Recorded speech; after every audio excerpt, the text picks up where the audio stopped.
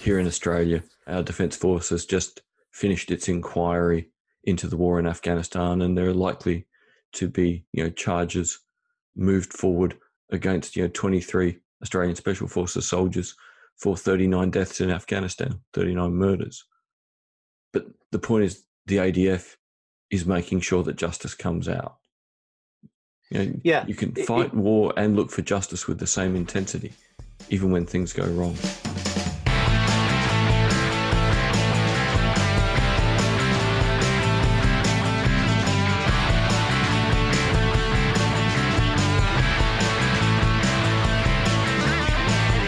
Hello, audience, and welcome to today's episode of Blind Insights. Joining us again, which makes me very happy, we have Mr. Damien Lewis, who has written a new book, which is awesome. Hello, Damien. Hi, guys. Great to be back. And of course, virtually somewhere in his own little studio, looking at a screen, making the world go round, Tim Whiffen. Thank you for having me, David. Well, I figure you make the world go round because you know how to press all the buttons. Well, at least one of the good things I can do. It's a very important thing as far as I'm concerned. Now, Damien, last time we had you on, even though we meant to talk about your new book at the time, we really didn't get onto your new book at the time. And yet your last new book kind of links to your newest new book.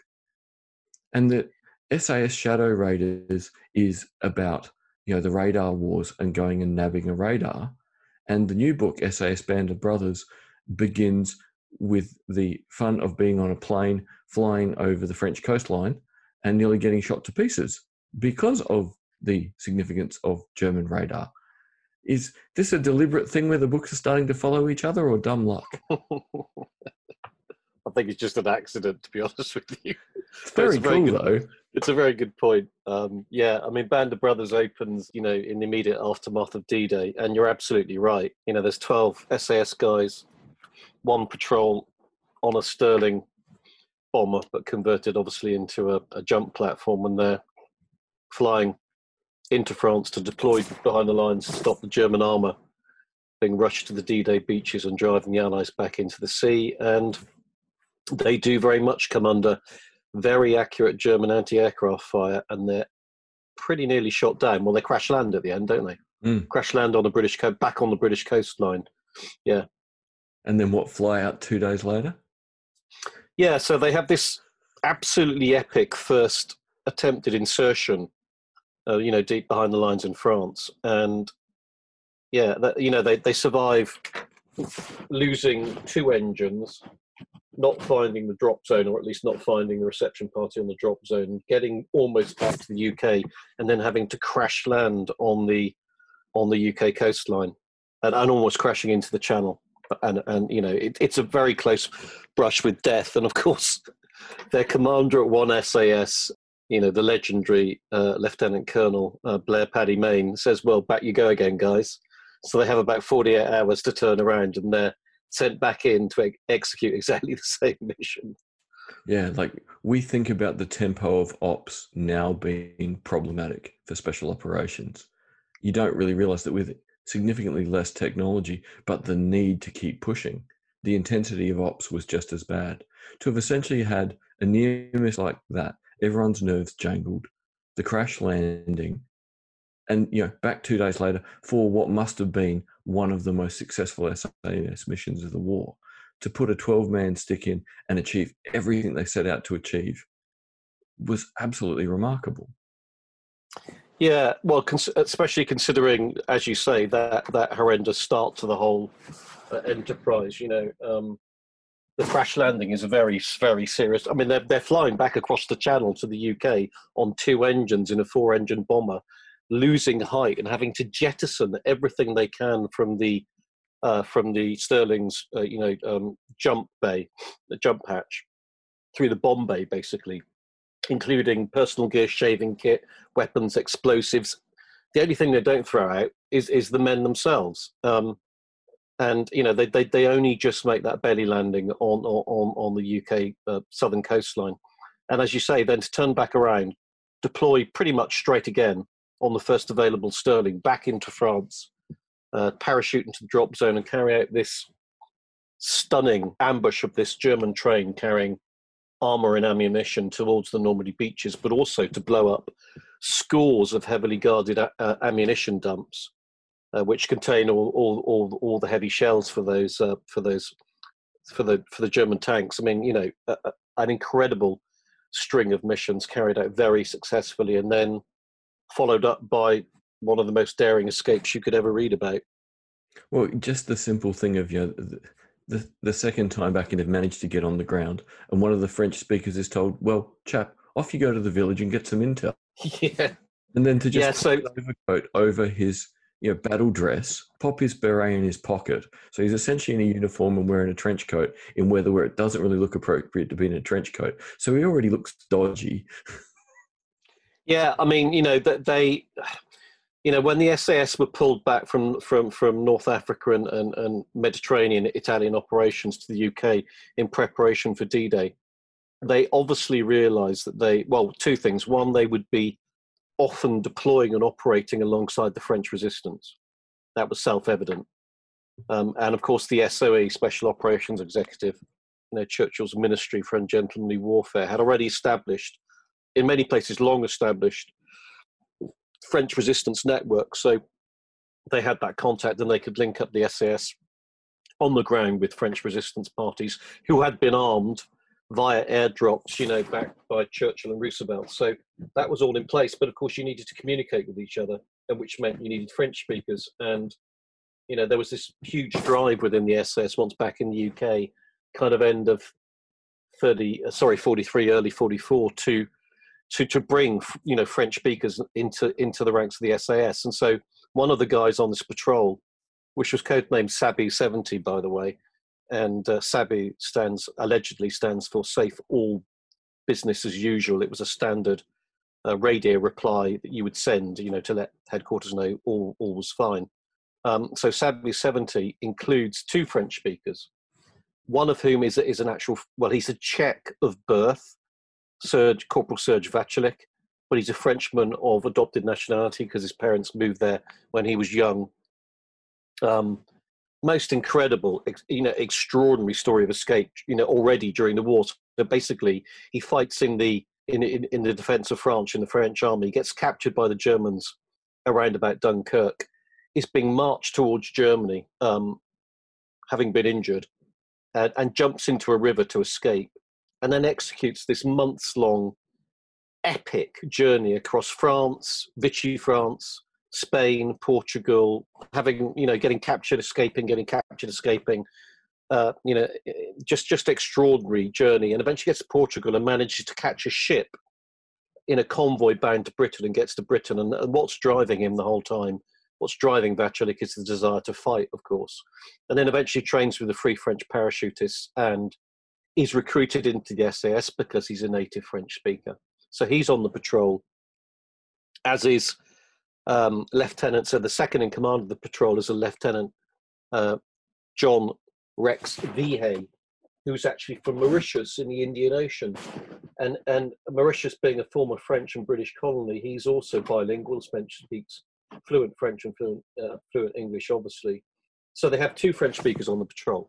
But when they land, you know, on that first drop zone that they actually get into, and they have to execute this sabotage operation, as you say, Vaculik is ordered by Captain Patrick Garstin, MC, already a military cross winner, to go off and find out the intelligence they need, especially the train times, so they can sabotage and blow it up. And he does. He throws on a greatcoat over his uniform and trots off into the local town, Doudon. You know, and it's, as you say, you know, the risk of discovery is legion, but those were the kind of risks that the SAS were taking all across occupied France at this time during the war. You know, there were countless such operations underway to do that vital mission to stop Hitler from rushing his armoured legions to the D-Day beaches, and the risks taken were really quite extreme. And what's incredible is how many of these guys really physically shouldn't have ever been there. So many guys in this stick have already gotten major injuries, have had major battle damage, and were pretty much written off by any military, but just mentally said, body, keep up. And people believed in them, and particularly the SAS kept believing in them. Yeah, I mean that's what really struck me about this 12-man patrol. So, you know, Captain Patrick Gastin, sorry, he was the commander. Most incredible war story already. So he'd fought in the rear guard, towards Dunkirk, and that's where he'd won his military cross. He'd been awarded his MC in the field, or citated in the field at least. Gets to Dunkirk, gets on a ship. The ship gets sunk. He manages to get out a porthole. Pretty much dies. So he's injured. He's almost been killed at Dunkirk. Finally gets back to the UK on one of the last ships, and is awarded his MC. Then deploys to Africa to fight in the East Africa campaign, which was pretty much a kind of a guerrilla warfare campaign against the Italians deep behind the line operations. But he's dogged by his injuries all through that time, and he's eventually ordered back to the UK, and he's ominously scheduled for final disposal, i.e., to be invalided out of the military. And instead, he gets back to the UK, somehow volunteers for airborne training, earns his jump wings, and then volunteers for the SAS, and then leads this patrol into on behind the lines operations deep in France, when actually he shouldn't have been serving in the military at all. And likewise, his second in command, Lieutenant Vihey, again, volunteered from Mauritius in the Indian Ocean to fight in the Allied cause. No real compunction to be in the war whatsoever. Deploys to North Africa very early on in the war. Volunteers for airborne training, again, making the argument he's a native French speaker and he's going to be needed. Gets injured in airborne training, and again is basically invalided out of the military, or at least banned from frontline operations. Then manages to get back to the UK and volunteers for the SAS, and is accepted into the SAS because they know they need these French speakers. This guy is jump trained, and they'll turn a blind eye to the fact that he shouldn't have been on active operations at all. Those are the two guys, the commander and second in command of the patrol. It just beggars belief that they voluntarily stepped into the fire at the tip of the spear to carry out this operation. It's incredible too. We kind of think of soldiers being young, but what was the oldest of these guys, like 28 or something? So the old man of the operation was 28. And yet they've got 45 years of battle experience by this point. That's right. So the oldest was in his late 20s, and, it never ceases to amaze you and humble you when you read these or research and read these kind of stories, and you think, these men were so young, and of course there were women, deploying with the SOE who were equally young, and responsibility placed upon their shoulders. When I was kind of at university, enjoying myself, doing a bit of studying, but drinking a lot of beer, these guys were taking on the most extraordinary responsibility and risks, and knowing, of course, when they deployed, knowing that if they were captured, pretty much nothing but torture and murder would follow. They knew that, these guys, before they deployed on certainly by the time they deployed on these D-Day missions, and give you an indication of how how foremost this was in their mind. I was talking to one of the few surviving SAS veterans of World War II who deployed on these D-Day missions, a chap called Alec Borry, talking to him very recently, and he said, we knew that if we were about to be captured, we should at least bury and hide our commando knife, because the commando knife, that iconic blade, was seen as being a signature of commando and special forces. Yeah, it would just make things so much worse. You maybe had some chance of pretending to be a lost, member of an air crew or something else if there was enough chaos. But being found with a weapon that was so identifiable, or being found with the red beret, just too distinctive. And that's the incredible thing, and really the point of your new book is, these guys have the most incredible near miss with the first flight in, then have a spectacular mission, and then there's what most of the book is about, which is flying into an ambush and everything that happens after that. Yeah, so they carry out this first incredible operation. Then they're pulled out of a Luftwaffe airbase in the most extraordinary escape rescue mission you can possibly imagine. Having said that, it's interesting that the SOE had, of course, been flying in agents on those light Lysander aircraft for months, years now, into occupied, all over occupied territories occupied by Germany and Europe. And so they were used to dropping and collecting agents from the field.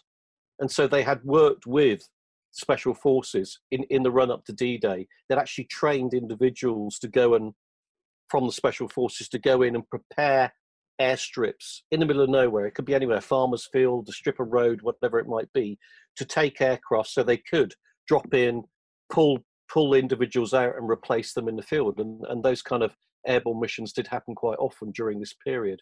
So they're pulled out by this very brave RAF aircrew.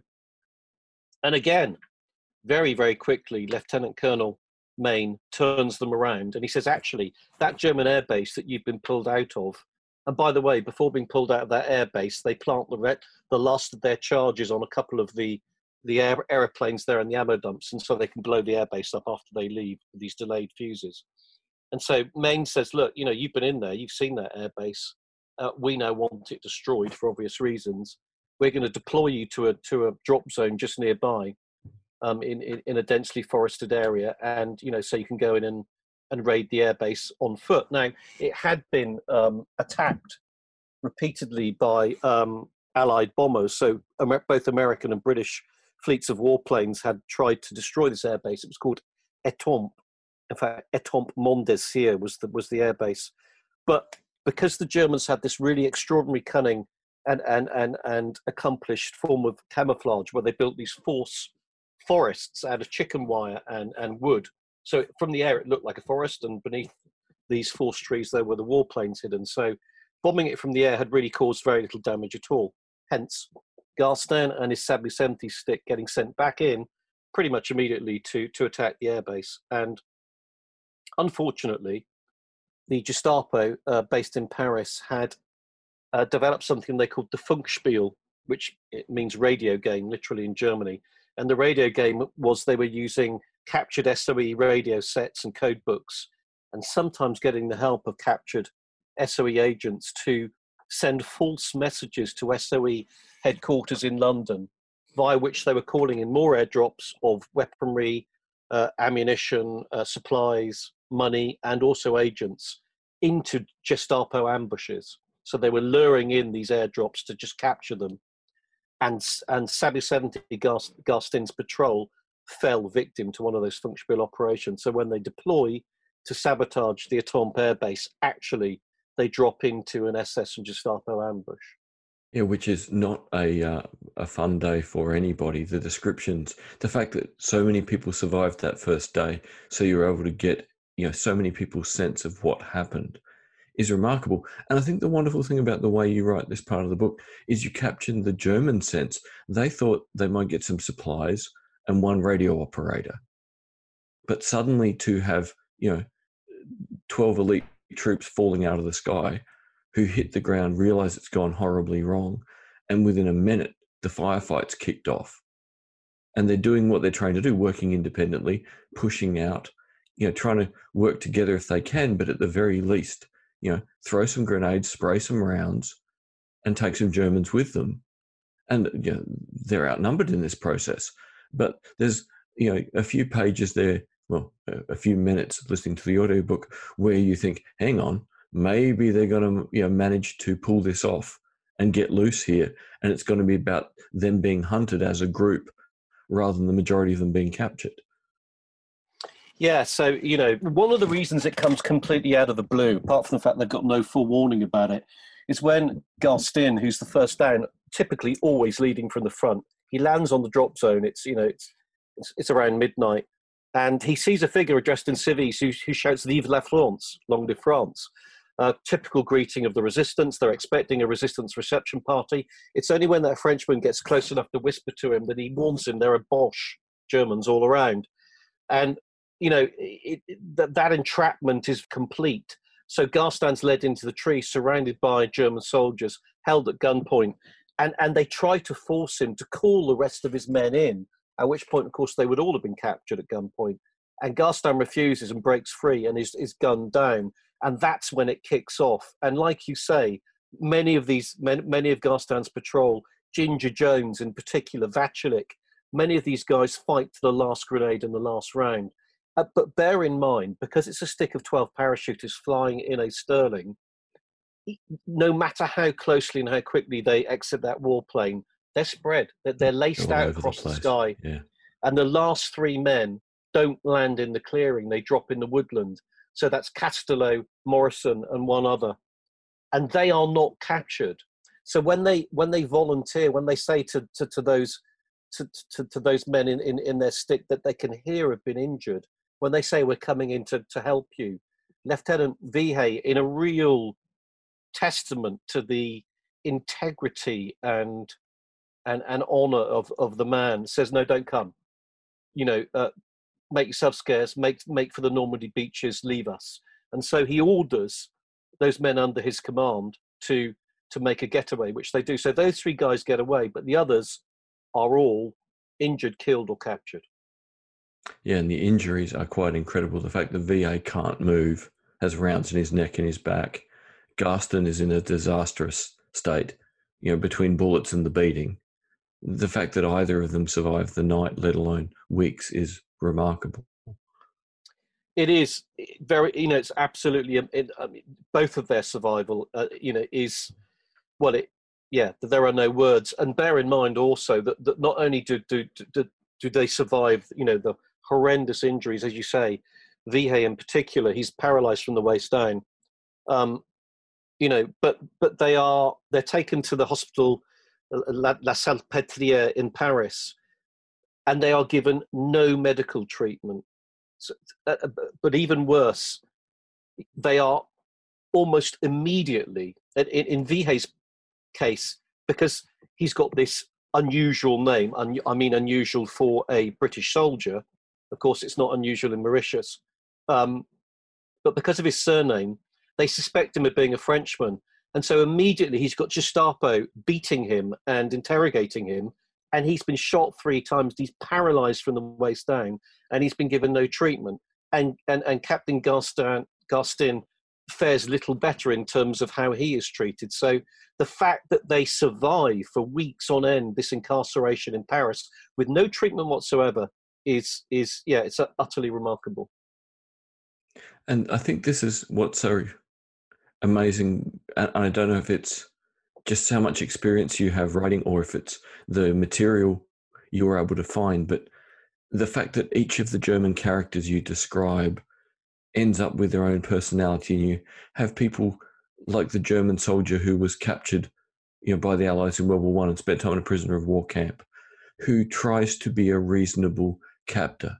You have the sort of zeal-laden, psychotic little pretty boy SS guys, and everything in between. And it's almost like the SAS guys have to keep working out, okay, what's this guy? Is this guy going to take pleasure in violence, or is he going to do the bare minimum to try and interrogate me? And every situation, there's slightly different behavior from each German they encounter. Yeah, look, there are good Germans in this story. Horg, the man you mentioned, he was captured. He's a long-serving soldier. He had retired due to old age from the military before the Second World War. He's called back again because obviously Germany needs to recruit further individuals to the cause. He's too old to serve in the military, so he becomes Gestapo. He's serving in Paris with Kiefer, the head of the Gestapo in Paris, who is an old school friend of his.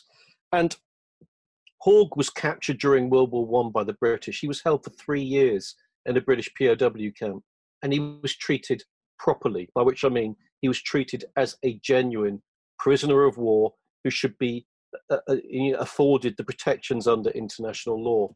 And Horg is there the night of the capture of these men. He's there on the drop zone, okay? So he's seen them captured in full British uniform. And for him, it is extremely difficult and sits very uncomfortably the way these men are being treated. And as time goes on, it gets worse and worse and worse. And then at the other end of the spectrum, you have someone like von Capri, the SS the SS zealot, you could argue. Young guy, fluent in several languages, including French, who really is your archetypal SS diehard who believes that Germany will win the war, that the Nazi cause is just, and that these men do deserve the very worst that the SS and Gestapo can offer them. And you've got everything in between. You've got Kiefer, for example. He's a fascinating character, head of the Gestapo in Paris, who a real aficionado of the Funkspiel. He really masterminds it and develops it, and he's a very, very interesting character psychologically.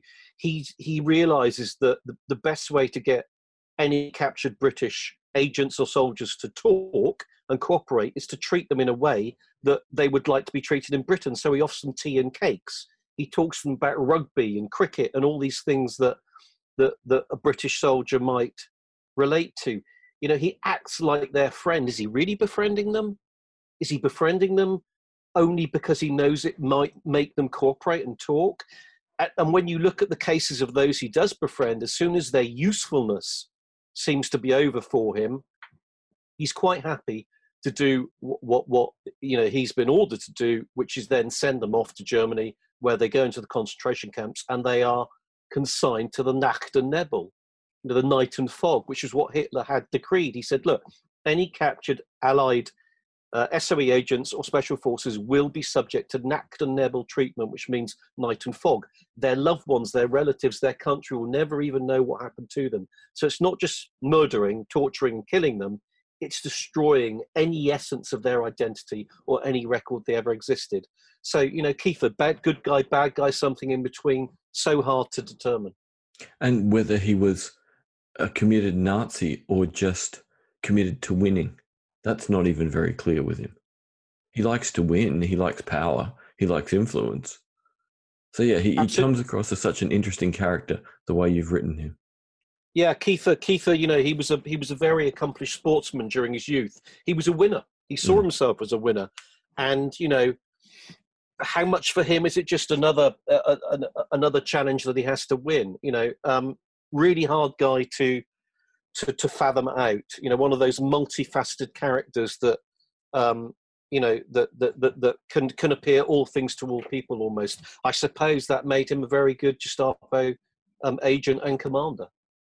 Yeah, and you get some fascinating, even just the small characters along the way that they encounter. So when they start moving the SAS guys to the prison block in Paris, they're going to keep them in, a former building used by the Americans. And the guards there are Russian prisoners of war who've been given the choice, get worked to death or work for us. So, you've got Russians in Paris, acting as sort of the low-level, guards for SAS in what used to be an American diplomatic building. The sheer kind of insanity of it all is crazy. And then we get the thing that the original Czech guy speaks a little bit of Russian, so he starts being able to try and communicate with the Russians. And you're like, how's all? You couldn't make this up for a script, but here it is happening. And bear in mind, those Russian guards, in a way, they're the good guys, because it's the Russian guard who allows Vachilik and Jones and Garstein to move around and look after each other. Yeah, to move around, look after each other, share news, keep their spirits up. So put yourself in their shoes. That's what I often do when I write, try and write one of these stories. I think, okay, let's see the world from this Russian POW's perspective. Well, he either faces annihilation at the hands of, the Nazi war machine. It'd be work to get death in a slave labor camp and either die from that or get executed. That's one option. Or the other option is become some sort of low-level dog's body guard for the Nazi war machine. Well, what would you choose? And then if you did choose the latter and you got the chance to try and do something of some good for some of those of your allies, because of course British and Russia were allies during the war, would you take that opportunity? Which of course you would, if you knew you could probably get away with it without getting punished by those people who would force you into that situation in the first place. So all those dilemmas, are kind of delved into and explored, and it makes for a fascinating kind of multi-layered scenario. Well, like when they're, in the American building in Paris, and in one of the cells, they've got a young woman who's about to be executed. Now, for a bunch of SAS soldiers, to see a young woman just calmly going, probably to her death. And again, the Russians giving them a chance to interact with her, at least go and say hello, so that she knows, someone knows what's happened to her. The risks that the Russian guards took were absolutely amazing. Yeah, and those stories, of course, of those female SOE agents, absolutely. Well, words fail me. They if there was ever the phrase "the bravest of the brave" to be used, it has to be extended to them, because it goes without saying, when you were a female captured by the enemy and held by the Gestapo and SS, there were certain things that could be done to you, which we don't need to go into, which would make your trials and tribulations so utterly horrendous. And many of them, demonstrated the, just humbling, unspeakable bravery in going to their torture and their execution without breathing a word. That is just, it's courage above and beyond anything that the human mind can understand. So yeah, those stories, I've tried to filter them in there. The story of Nur Inyat Khan, the standout female SOE hero from the war. I've told those kind of in parenthesis to the story, and this is one of the challenges of writing a book like this. Of course, you just stumble upon, as you tell the narrative, all these stories of just the most incredible courage and heroism and drama, and you could go off into any one of these side allies. I mean, I'll just give you an example, like the escape of the three guys who drop into the woodland when the patrol's ambushed. Any one of those escape stories is a complete epic in itself. But, you've got to stay focused on the narrative. You've got to stay focused on your key characters, your band of brothers, because that's what carries the reader through the narrative and the book, in my opinion. And it's also this time frame, it must be getting harder and harder, that if you try and track down those small stories, 1 out of 50 has enough information for you to go further, and the rest, unfortunately, can only be a footnote. Some of them do, some of them don't, of course. And there are stories which, you come across and think, there's a lot of material here. But, you've got to stick with your main narrative. That's one of the kind of keys to the kind of stories I tell. You want the reader to get to know the people that they are with. You want them to be with those, that band of men or women, doing those extraordinary things. And you want them to be absolutely close to them and get to know them. So you can't dilute that focus too much. But there are any number of side stories that the book touches upon which are equally compelling. And this is the thing: the morning that they're put on the trucks to be driven to the forest to be killed, the tension just starts building, because you're like, okay, some of these people have to survive, because you're able to tell the story to this point, and there's a lot more of the audiobook left. So you kind of get a hint that someone's going to survive the execution in the forest. Yeah, I mean, you don't know at that point who. You're absolutely right, because look, you have a contract with the reader or the listener, of course, and the contract with the reader or the listener is, suspend your foreknowledge, suspend your disbelief, because I need you to come with me on this journey. Yeah. So we all know that someone's got to survive for this story to be tellable. Otherwise, we couldn't be here reading this or listening to this. But, I'll reveal that, when the time is right. And for the time being, just don't flick through the pages to find out, stick with me, because I'm going to take you there in the fullness of time. And, the other thing that's incredible about this patrol and this story is that, when they're sent to that, to that dark patch of French woodland north of Paris to be murdered by their SS and Gestapo captors, it's on Hitler's personal orders from Berlin. And there's a very, very, very kind and lovely lady who helped me so much writing this book, which is the daughter of Eric Bill Barkworth, who was the head of the SAS Nazi war crimes hunting team. And she sent me, his some of his, papers that have never seen the light of day before. And what became so clear from that, and it's fascinating, was that Hitler took commando and SAS and SOE operations, so behind the lines missions, as deeply personal insults against him and his senior commanders. It was somehow, this was directed against him personally. So his attention to what would happen to those individuals captured from those units was very, very particular and personal. You would have thought, with all the other things he had going on in the war, he would not have time for 12 captured SAS men, or 7 captured SAS men, or 31 captured SAS men in the Vogue later on. But indeed he did, because Hitler believed that this kind of warfare, in his misapprehension, was somehow a personal insult against the Reich. Now, I know there were mostly SOE-driven assassination missions. So Reinhard Heydrich comes to mind in Prague. Rommel, several assassination missions against Rommel. First in North Africa, Operation Flipper, then in France, where they targeted his headquarters. Those were actually special forces missions. So there were assassination missions, but behind the lines operations are not illegal. There's nothing illegal about them at all. And in fact, the Germans carried out the first behind lines missions, you could argue, of the war, when they used paratroopers to invade Belgium and take the forts, for example.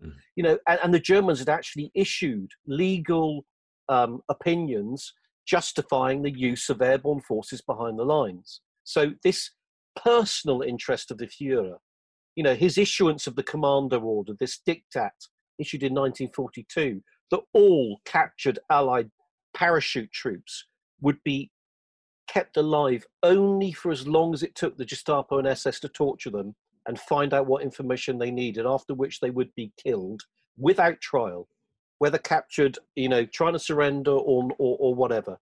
That commando order was the kind of distillation of all this resentment and hatred that the Führer, had against these kind of soldiers. And it's quite incredible with Sabu 70, because it also lines up with the attempt on Hitler's life. So he's even more, out there than usual, assuming the whole world wants to kill him, because, well, they actually do. Yeah, so Operation Valkyries happened, of course, whilst Sabu 70, the captives, the 7 guys, are held either in the Avenue Foch in Paris or at the hospital. They learn from the Russian guards that Operation Valkyries happened, that, there's been an attempt on Hitler's life. They very nearly killed him. Of course, there is a British signature on that operation, because some of the components of the bomb that was used are actually, from Britain. And so Hitler is even more convinced, even more paranoid, that there's this massive conspiracy being masterminded by the SOE and British Special Forces to take him out and his senior commanders. And so when the fate is delivered to Patrick Garstand and his men, it is for their dark murder, and there's no other word for it. It's not an execution. This is murder, plain and simple. Not putting them in plain clothes, taking away any sign of them being military, taking away military issue watches, anything to make sure they just look like a bunch of French citizens fighting back. You're absolutely right. And bear in mind the way they did that. It was so cynical and premeditated. So Kiefer, the head of the Gestapo, he realizes that he's going to have a problem on his hand trying to get these tough SAS men, who haven't broken, by the way, despite the weeks of incarceration. Ginger Jones, Corporal Thomas Ginger Jones, the real standout hero of the SAS patrol in terms of soldiering, one of the SAS originals from David Sterling's earliest days. He's carried on swearing at his guards in his thick Wigan accent, using all the expletives you can possibly imagine, knowing they won't understand them because his English is quite hard to understand. They haven't been broken. And the Irish men on the patrol, Garstand had so the stick was split into 2 units. There was Garstand's 6, and there was Vihay's 6, and all but one of Garstand's men were from Ireland, and these were spirited fighting Irishmen. They were a handful. They hadn't broken. And Kiefer realizes he's going to have a problem getting these guys to change into civilian clothes, which is what Hitler's execution order has demanded. They will be killed in a dark patch of French woodland in civilian clothes. And so he comes up with a cover story, and the cover story is, look, we've arranged a prisoner exchange. We're going to drive you to Switzerland. and you're going to be swapped with some German prisoners held by the British. And the only reason we need you to change into civilian clothes is so that you can undertake that journey and cross the border. And Captain Garstein, because he's such a decent, honourable, upstanding man, believes that story. He can't believe that a German officer, and Kiefer he's a major, is a German officer. He can't believe that an officer of a foremost military nation can engineer such lies, such lies and falsehoods. And so he chooses to believe it. Some of the others are far less convinced, and they do try and resist changing into these horrific civilian clothes they're presented with, some of which already have bullet holes in them, by the way. And those who do, Vachilik and Jones foremost amongst them, are then forced to change at gunpoint before being driven to that patch of French woodland to face their fates. It must have been a terrible scene to have to work out how do you write it up, because there's the memories from the Brits, well, the SAS who survived, and the Germans would all have their own view. I would imagine chunks of which were then used from the later court cases against them. So trying to put all those pieces together to make the cohesive narrative, I would imagine, was very difficult. Yeah, I mean, like but Haug, who we've talked about earlier, who was held prisoner by the British, I mean, he was appalled, obviously. Yeah. The first he knew of what had happened was when he's just ordered to join some convoy of trucks driving out of Paris that night.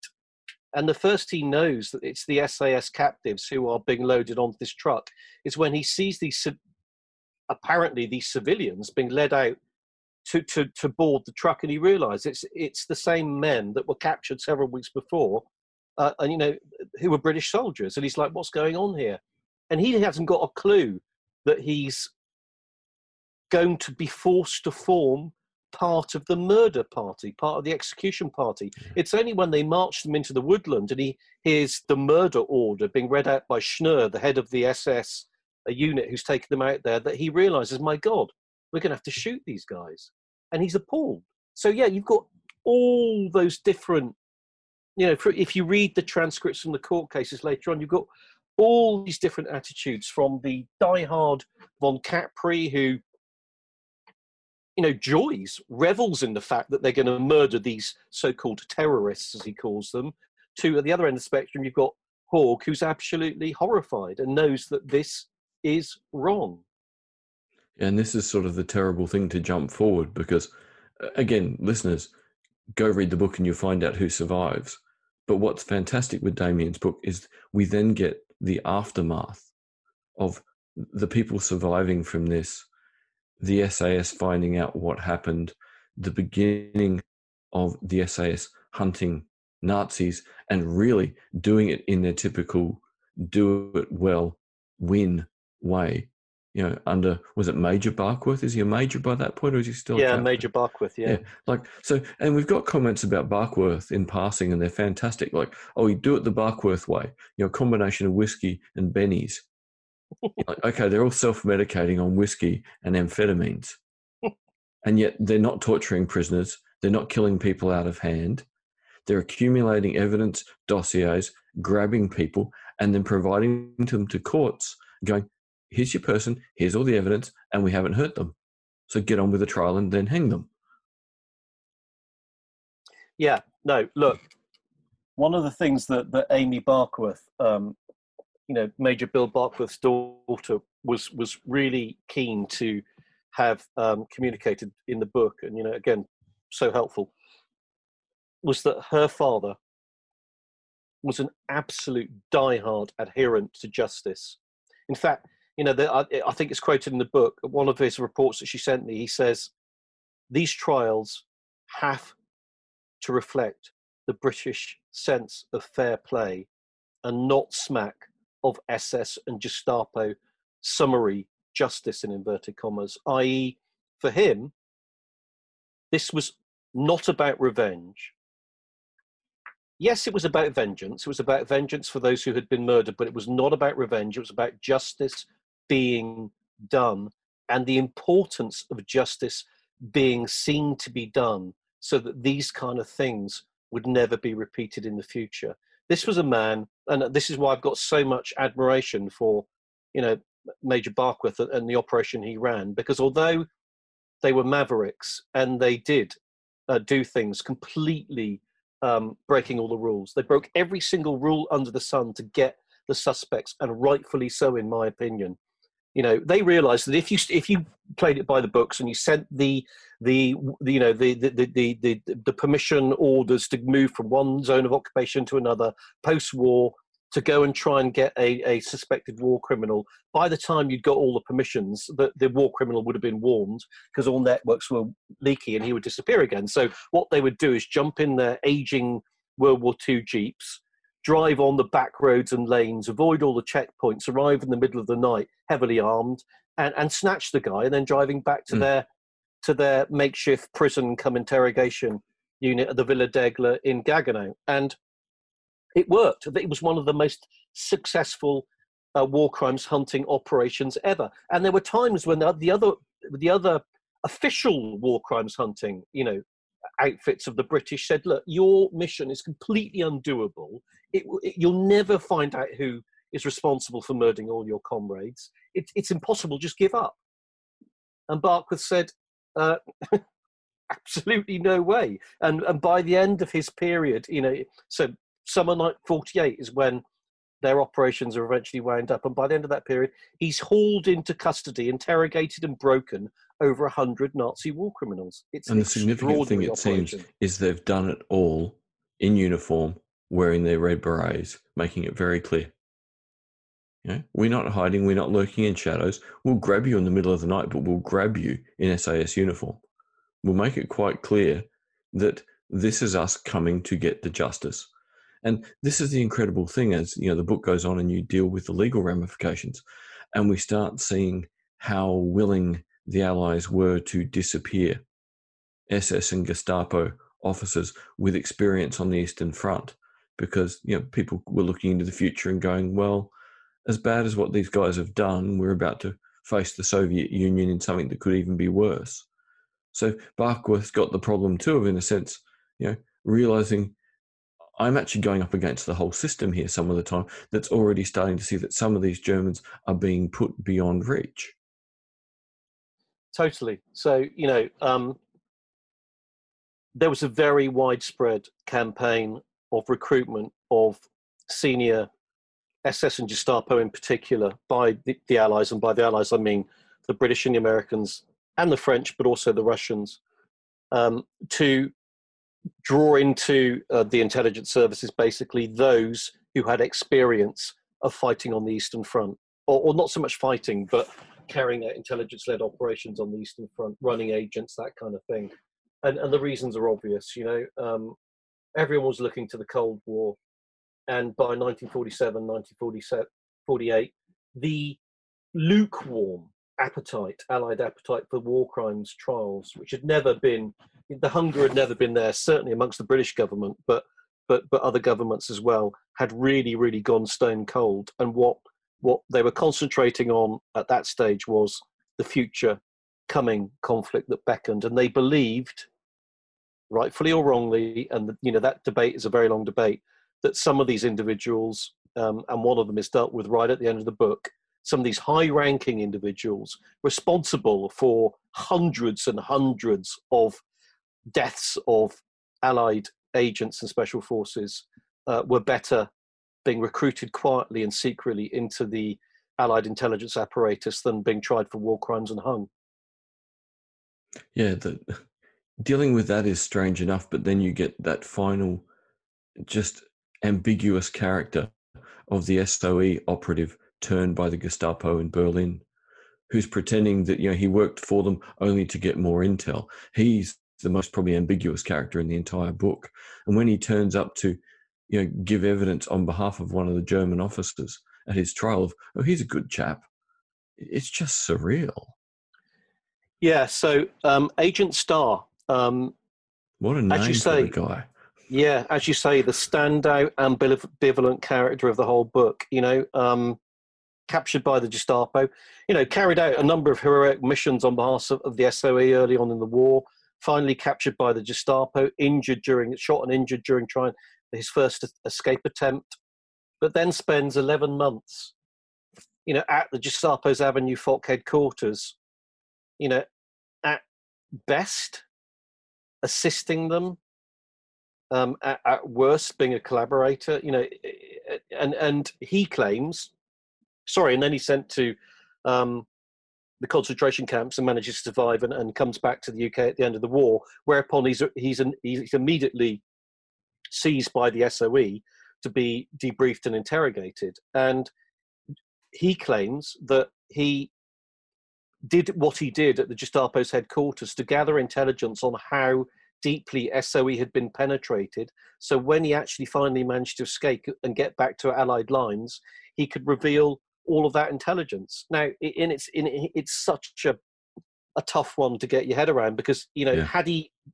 he achieved that, let's say, for example, he had escaped in September 44 and got back to Allied lines and blown the whistle on the Funkspiel and how deeply SOE in particular had been penetrated by the Gestapo, he probably would have been a standout hero of the war. Yeah. But returning as he did, kind of pretty much at war's end, and having been seen by so many ensconced in the Avenue Foch Gestapo headquarters, apparently helping them, draft their diagrams of all the SOE circuits, possibly helping, by his own admission, helping draft certain radio messages, and then giving evidence finally in that 1947 trial against the Savary 7 murderers, but not on behalf of those British soldiers who were killed, but on behalf of the Gestapo men who were charged with the responsibility of murdering them. Starr is just the most ambiguous character you could ever come across. And, as you say, he's one of those characters which if you kind of try to make Starr up for a fiction, it wouldn't be credible, but he's real. He's all too real. And, when Jones and Vachulik go to Germany for the court case, and they're expecting to feel better at the end of this, and they just feel hollow. So you've got an idea that really their friends are still all dead.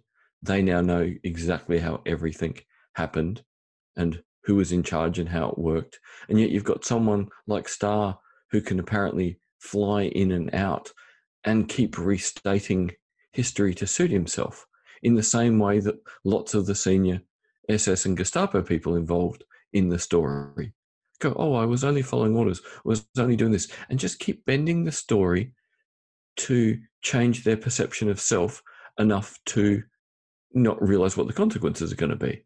So it's ironic that at the end of the book, the steadfastness of the SAS guys leaves them hollow at the end when everyone else is still scrambling to be something other than who they are and to behave differently. I mean, it's so often the case when you read about these war crimes trials that, those that generally SS and Gestapo who stand accused can't believe they have done anything wrong. I mean, remember in the book, Kiefer, the head of the Gestapo in Paris, the man who's engineered so much of this, before his trial tells his daughter, I think it's all going to be okay. I don't have very much to worry about. We were just following orders. They all use that excuse, the defense of superior orders. We were under orders of Hitler's commander order. We were under threat of death from the Führer. If we had disobeyed this, therefore it's not our responsibility. And that you see that time and time again across these cases. I'm sure that... Oh, sorry. Sorry, you go, Tim. I'm sure you've seen and probably read and come to your own conclusions about whether those people... I mean, I don't necessarily want to prod an answer from you, but I'm sure you've read enough about like Goldstein's, Hitler's willing executioners and all those kinds of things to have come across your own verdict, I'm sure. Yeah, I mean, look, Barkworth himself says, and I'm sure I quote it in the book, he says, look, from 1933, the German people were subjected to an Orwellian system of absolute control and allegiance. And it wasn't just control and allegiance to the Nazi party, it was control and allegiance to Hitler himself. The SS was Hitler, Hitler was the head of state, that was it. And whatever Hitler said was law. The law became what Hitler decreed. Hitler and his retained lawmakers, legal experts, who twisted the law. And so the idea that you might object, resist, disobey, it was so far from the experience of most of the German population by 1939 and the outbreak of war. And within that context, Barkworth has some sympathy for this defense that these individuals raise in their trial. But bear in mind, at the end of the book, there's that iconic figure, Kopko, head of the anti-parachute operations in Berlin, appointed by Hitler himself. And he stands in the dock, and he's not giving evidence on behalf of the defendants, on behalf of his SS and Gestapo colleagues. He's giving evidence against them. And it's damning evidence. It's absolutely damning evidence. He says, look, no one was ever punished or killed for not obeying the commander order.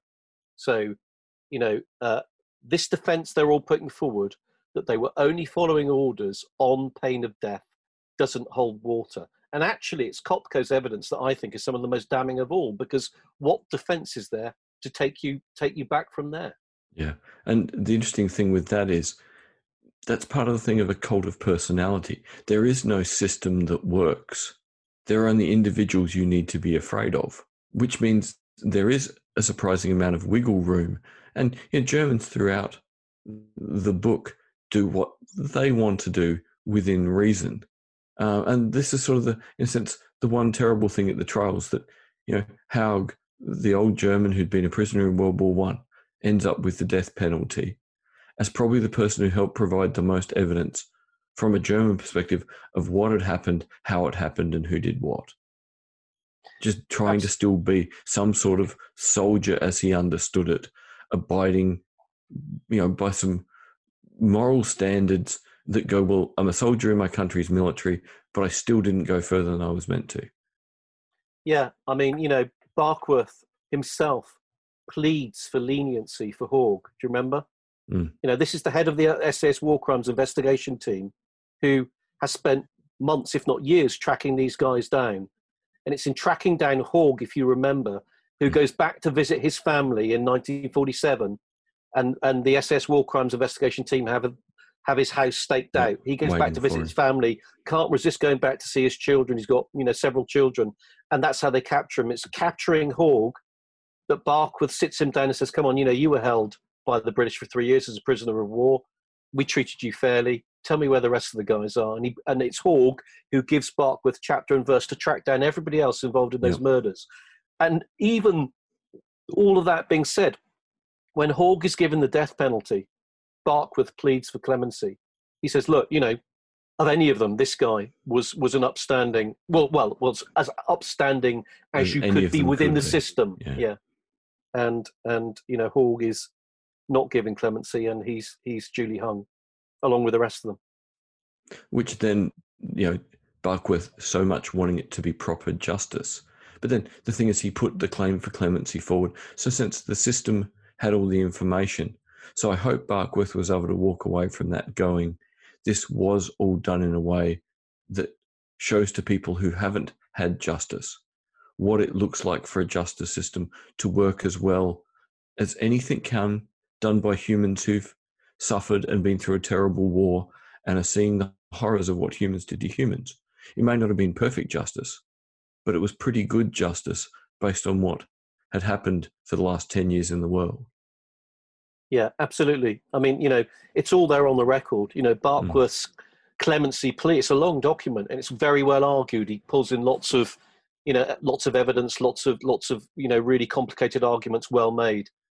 It's all there on the record. It goes to the right authority, the person in charge who should make those decisions, and a decision is duly made. So the due process is done, and that was really crucial to Barkworth. It's sort of the irony that within the same regiment, we have people fighting with an intensity that you would think make them cross a line, and the SAS guys in the book don't.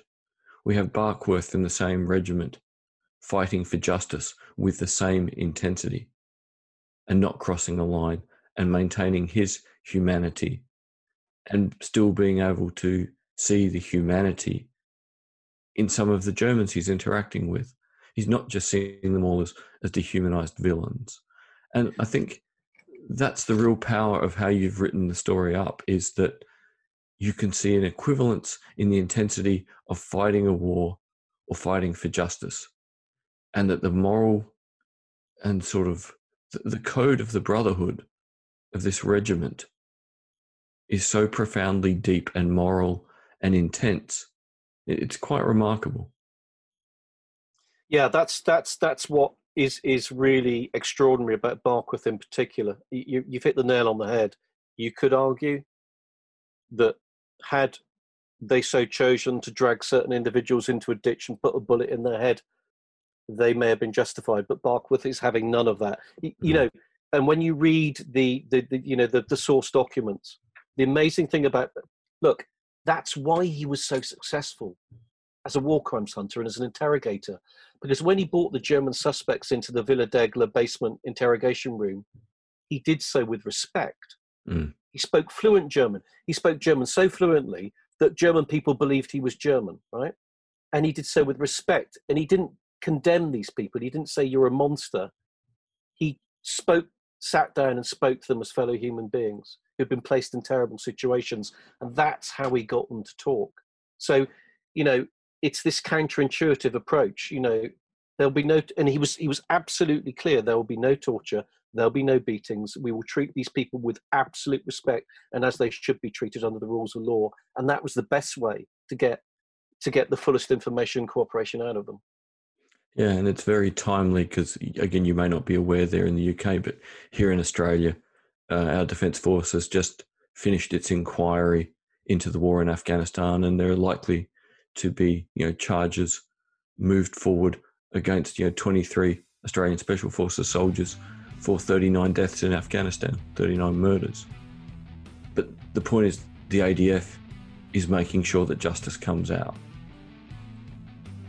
You know, yeah, you can fight war and look for justice with the same intensity, even when things go wrong. Yeah, I mean, in terms of a lesson that comes out of, you know, the SS war crimes hunting operations, you know, 1945 to 48, they break every rule to get the suspects, but once they've got them, they abide by the letter of the law absolutely.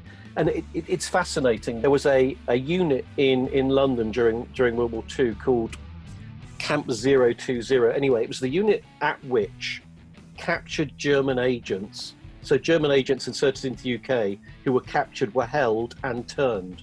And it was the double cross system. That's where it's developed, right? And the guy who ran it said, we will never, none of my staff will ever mistreat or beat or torture or abuse any of the people held here. And he didn't say that because he was a diehard humanitarian. He said because all you will get by doing that is confessions, which means nothing, because a man facing extreme pain will admit to anything to make the pain stop. So even from a practical perspective, it doesn't deliver. And that's what Barkworth enshrined, you know. His system delivered. It delivered in every single case. In every single case, amazingly, he got his suspects to talk. And if you read their statements, most of them read like confessions. Yeah, which is amazing.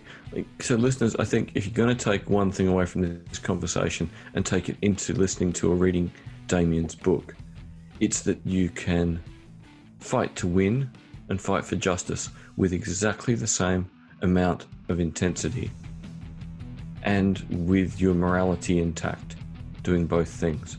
And that's the incredible lesson of people like, you know, Garston and Vihey and Vaculik and Barkworth and Dusty Rhodes, as, you know, Barkworth's number 2, is that with intensity doesn't mean crossing a line. I think that sounds like a good note to end on. Unless there's anything you'd like to add, Damien, that you think I've missed. I think that's a perfect summing up, my friend. You know, you've absolutely hit the nail on the head. In fact, you know, the truth of the matter is, you know, one delivers the other. You know, Precisely. Yeah, the morality can lead you to the intensity, and the morality will keep the intensity in check. Yep, absolutely. Once again, Damien Lewis, thank you very much for coming and spending time with us, and look forward to talking to you either when you write a book next or you just feel like telling us cool stories. Brilliant. It's been a real pleasure, and as always, hugely enlightening talking to you guys. Yeah. Thank you. Hello, listeners. If you're enjoying our podcast, please subscribe and like our Facebook page. Search for Blind Insights with David Olney. Also, don't forget that we have merchandise. Thank you to the Ozcast Network. Peace out.